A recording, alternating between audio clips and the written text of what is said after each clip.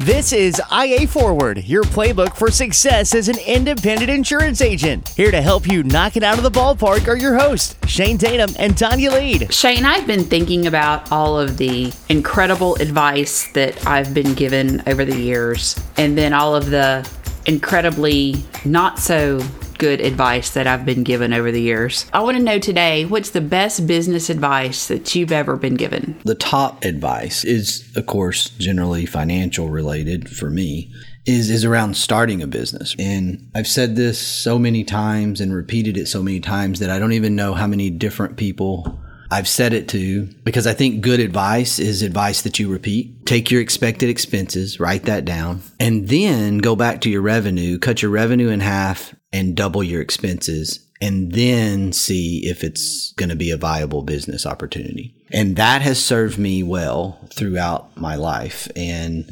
taken this over projector mindset, this over optimistic sales guy mindset, and said, is this legit or is this something you're going to struggle to swim upstream on? And who gave you that advice? My dad. He was a banker. He gave that advice to a lot of people. As a matter of fact, I got a phone call about a week ago from an individual that actually repeated that story to me. He literally was like, some of the best business advice I got from your dad, and this was the best one. And that was 20 years ago that this guy got the advice. And now he's coming back to me 20 years later telling me what my dad told him. And I'm like, yeah, that's like number one in my memory of best business advice. And so this thing is out there. Like, lots of people have heard this. That's amazing. I love it. I'll tell you, one of the best pieces that I was given was from my longtime mentor, Donna Ward. And she said that there were 3 things in life that I cannot change: the truth, the past, and other people.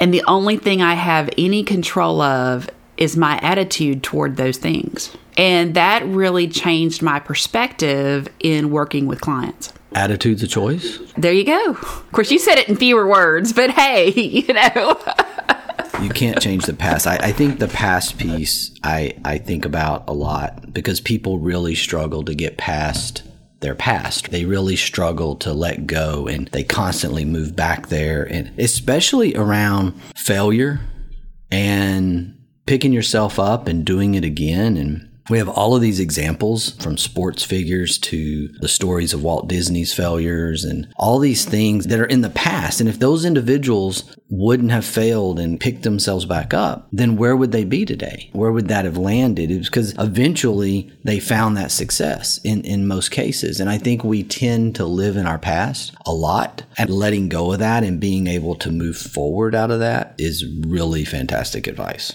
And for me, the most important part of that is the other people. Because so many times we have this thought of, if I could just get them to look at it this way, or if they would just make that change, or if they would just see things the way I see them. It's so easy to see the challenges of others and see ourselves in this light of perfectionism. And we all do that. And that idea of trying to change other people. And it's just absolutely impossible. So at the point that we can give that up, then I think that it's really life-changing long-term. It is. And isn't that kind of built around expectations of those people? Like, you think that everyone is going to think like you. You think that you believe, or at least this is my story, everybody thinks like me. Everybody's going to see things the way I see them. Everyone is going, this is going to be easy. Everyone's going to have the same values that you do. Yeah, everybody's going to have the same values. They were all raised in the same type of home. All these things that shape us. And the first thing we have to realize, to your point, is that that's not true. Everyone comes from different backgrounds. Everyone has these different experiences through life that shape them. And if they've been crapped on their whole life, then trust is an issue. If they've not come from a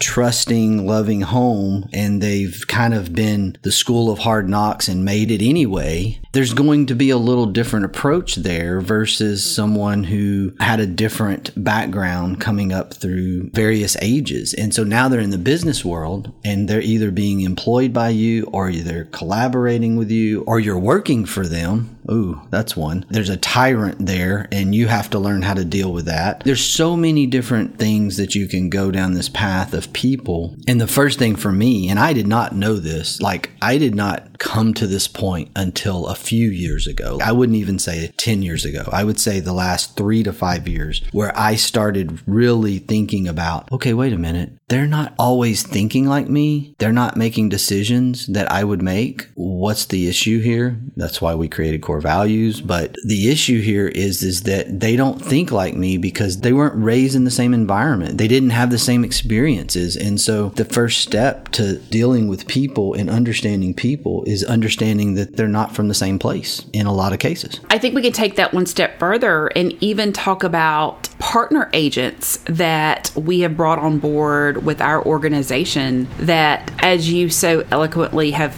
put it, feel as though they have been maybe crapped upon. Mama Queen, I hope you're not listening to that and heard me say that on the air. But it's my fault, Mama Queen. It's my fault. I brought that language to the table. But we have partners that have come on board with us from specific captive carriers, and they're so distrustful because of what they've been through. This was one of those things that I had to really dive into to try to understand. Now, keep in mind, I'm 100% independent agent history. I have zero experience in the captive channel in terms of working inside of it. I have a ton of experience, in my view, of working with ex or former captive agents or former captive producers in various organizations. So I've listened a lot. I've counseled a lot. And I have been in many talk you off the ledge conversations. And really, as I went through that and as we had those discussions, what I realized was this is a trust issue. They being the individual, the former agent of that organization, whoever it is, they just had experiences where people were self-serving and it hurt them. People did things that hurt their career. People, in some cases, flat out lied to promote themselves. And they join another organization, start an independent agency, join an aggregator or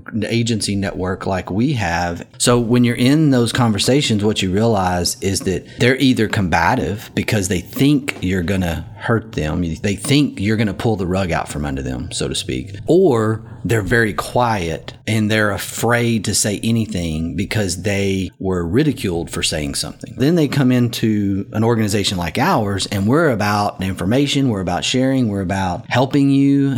And if you are successful, we're successful. And as a matter of fact, if you're not successful, then we're not successful. So there's no real way to manipulate this in an organization, in a lot of agency groups and a lot of organizations out there for the independent agent system. So many situations are designed around the success of the agent. Whereas in some other organizations, it might be self-serving. Hey, I need you to write 6 life insurance policies this month so I can take this trip. Well, that's from a management standpoint. That doesn't help you as an agency. That helps your boss. That helps your superior. That kind of stuff doesn't exist in my world, in my view of the past, but it exists clearly in the paths of so many that have been in a different system and made the leap. That trust issue is so real, and it's something that I've learned over the last 5 to 8 years in conversations. So what's another great piece of advice? One of the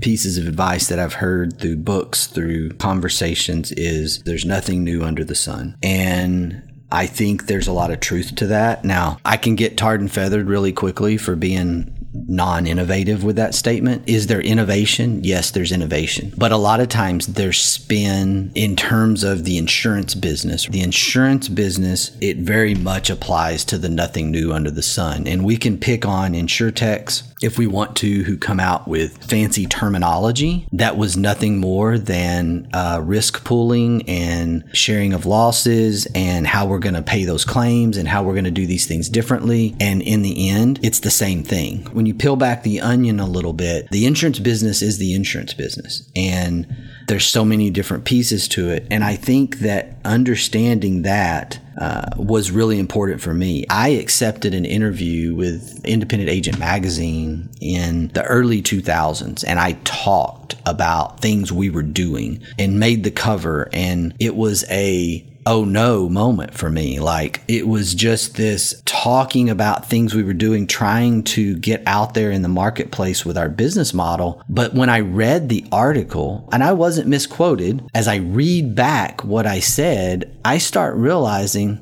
I'm talking about this like it's something crazily new, but in the end, it's not that different in terms of the overall insurance space. Now, it was pretty fresh in terms of aggregation, but there were other people doing this in the 80s, in the 70s, in the 90s, and now we're in the early 2000s, and we're going to put a fresh spin on it. And I think that there's nothing new under the sun type realization is humbling. It helped humble me to the point of pushing me down this hard work path, this effort path. So one of the best pieces of advice I've ever been given kind of goes against the grain. You always hear these productivity, these time management folks say, do the hardest things first thing in the morning. Make your list and do the hardest things first thing in the morning. And that never worked for me. That was just one of those things that I could try to do those hard things first thing in the morning, and it was going to take forever. Or those things weren't going to be at a level that I have for myself or whatever I'm producing. And I actually had the opportunity to work with someone on energy diagnostics and making sure what time of day that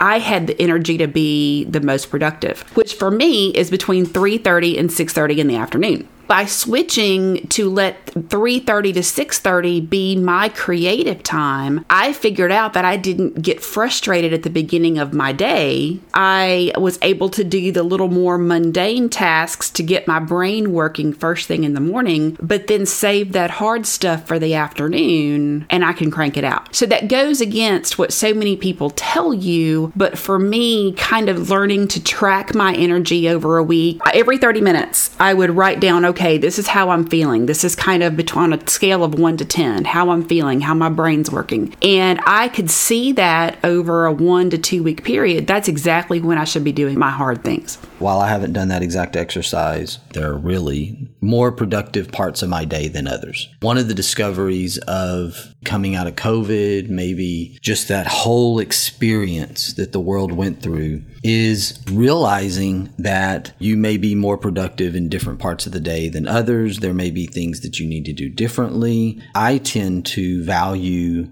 rest or pause more during my day. I tend to see myself in spurts of productivity versus just this constant thing all day long. We see that with remote work. We see that in the non-office setting. The office setting gives us so much different of a thing. It's the interaction, it's the conversations throughout the day that might break some things up, but they don't break things up because you're still talking a lot of times about the work. So there's so many different things that I think we're finding our way as a society, and certainly as organizations or as from a business standpoint of just what does this thing look like 5 years from now, having gained the knowledge that we've gained. So many organizations used funding or maybe less expenses due to travel costs being lessened. They've reached this point where they had cash and they were able to invest in technology and put themselves in a spot to take advantage of this. This is going to get better. I really feel like Gen Z is going to teach us some more things about this because I can see it, I feel it, and see it within that generation.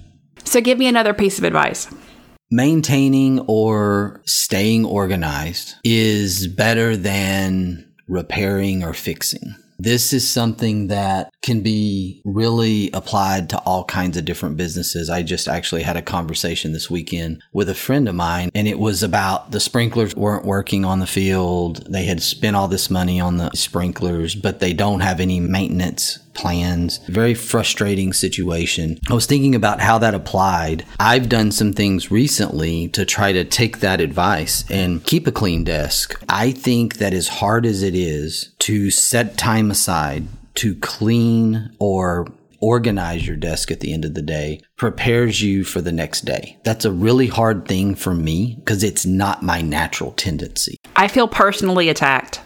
I'm attacking myself, but I'm doing it. It's something that I'm just historically not good at. And a little bit of a funny story. I have a pile of stuff that I need to deal with, but I have to be in the right mood to deal with it. It's not urgent stuff. Urgent stuff doesn't necessarily go in that pile. Try to get the urgent stuff taken care of. But that pile goes into a drawer in my desk. And the intent there is that I pull that pile out and I look at it at set times or regular times when things die down, and I kind of chip away at it. That's the goal. But it stays in the drawer at the end of the day. It goes back in its place. So my desk is clean, but it's kind of a facade because there's this pile that's in the drawer. So when I started doing this several weeks ago, probably after a couple of weeks, I was really trying to create that new habit, and I was really disciplined. I took the pile out every day. I checked it. Okay, anything I need to, okay, and then I put it back in, and I was very disciplined and aware of this pile of stuff. So this is what happened. I went a week without pulling the pile out, and I completely forgot about the pile. And I went to open the drawer the other day to get something out of the drawer and saw the pile, and I was like, oh my gosh. The pile. So, this is the thing. I don't know how sophisticated that is or good that is as far as advice, but what has happened for me is trying to stay organized and finding a way to be organized that fits me has ironically cleared my mind and made me more productive in terms of thinking, more productive in terms of getting things accomplished. And so now I'm forming a habit here of a clean desk, which is so not me. And I guess I'm coming to the other side here. I'm finding some excitement in office work of maintaining and being organized, keeping us from having a total meltdown in the future. You know what I just realized? I don't have a desk drawer. My desk does not have any drawers. I've never thought about that before until just this moment. It's hard to put things in your drawers if you don't have them, right? Okay, so I've got one for you. And this is from a leadership perspective. If somebody else can do it 80% as well as you can, let them do it. This is really hard for me. And I've worked on this for like the last 10 years. This has been one of my big goals. This is really hard for agency owners moving from solopreneur or, in terms of delegation, in terms of hiring people. And if you are one of those individuals that is just get out of the way, I can do it, or I can just do it faster, delegating is not your thing. A lot of agents, a lot of business owners like the idea of delegation, but they don't like the idea of someone doing it differently than them. And even though you train them, even though you might teach them exactly what to do, they're not you. This is the hard thing that people struggle with, is that they're not you. They're not going to do it exactly like you're going to do it. What if different than you is better than you? Think about that for a second. I've been in that spot before. Somebody's doing it different than me. They're actually doing it more efficient than me. They're asking questions about why do we do that? And you're so ingrained in the process that you've been doing it a certain way, and someone comes along with a fresh set of eyes and finds a more efficient way to do it that doesn't leave something out. Fresh sets of eyes when you hire someone new, that can be refreshing as a business owner if you can get to the point where delegation is okay or letting someone else do it is okay. A lot of people can't do that. They end up hiring somebody, creating the expense, and then doing the same work that they've been doing and not getting the relief that they were looking for in the first place. Okay, so one more piece of advice from you. As a business owner, one of the things that I struggled to do, I spent the first 15 to 20 years of my career not really taking time, not really sharpening the axe or taking the time away. When I would go on vacations or family time, I would give family time, but I'm always reading a business book. I'm always making notes in my notepad of some sort, and I'm always thinking about the business. And I think today, some of the best advice is just making sure that when you take the time, take the time. You need that. You need that break in your life. Your family needs that break for sure. You need to be able to turn it off, even if you can't do it for a full week early on. 3 days 4 days of it is not going to, the world's not going to end. The world's not going to collapse. Taking 3 or 4 days to just unplug. I'm going to share the one that I keep on a sticky note on my desk, and it seems very simple, but it's just a reminder to me, and it says, every day, produce. And I had a mentor share that with me, and he said, every day at the end of the day, you should be able to point to one thing and say, that's what I produced today. That's what I finished today. The funny thing about that sticky note is the word produce and the word produce are the same word. And so the first time I had that sticky note on my desk, my husband thought that meant I was trying to encourage myself to eat more vegetables because it said everyday produce. And he actually went to the farmer's market and bought a whole bunch of vegetables because of it. So I always loved that misunderstanding. But yeah, I have that sticky note on my desk, on my monitor that says every day produce. So produce something every day that you're able to point out and say, hey, that's exactly what I accomplished. I love that. I think that we need these little reminders.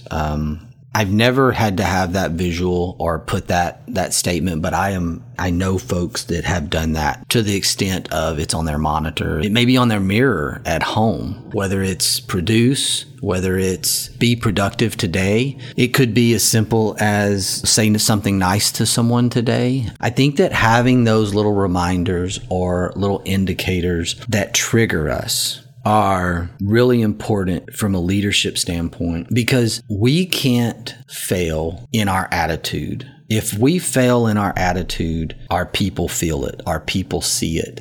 We can't choose to be in a bad mood, or our kids feel it, or our spouse feels it. And someone can say, oh, what are you saying, Shane? You can't own a business and own an agency and be in a bad mood? No, things happen. And how you respond to that, I'm saying, is really important, because the people around you, they feel it and they're going to sense it. That's why my tagline of attitudes of choice, I try to live by that, because if I walk in with a crappy attitude, if I walk in with that mentally or physically outward expression, then everybody's going to know it. I try to be neutral. I try to stay even keel. Sometimes I get in trouble because I'm not a big enough cheerleader, or I don't get excited about stuff. And so if you're a leader and you're not ever in a bad mood, so to speak, then your people don't have a right to be in a bad mood either, because you've never showed that example to them. That's really important, especially in today's world.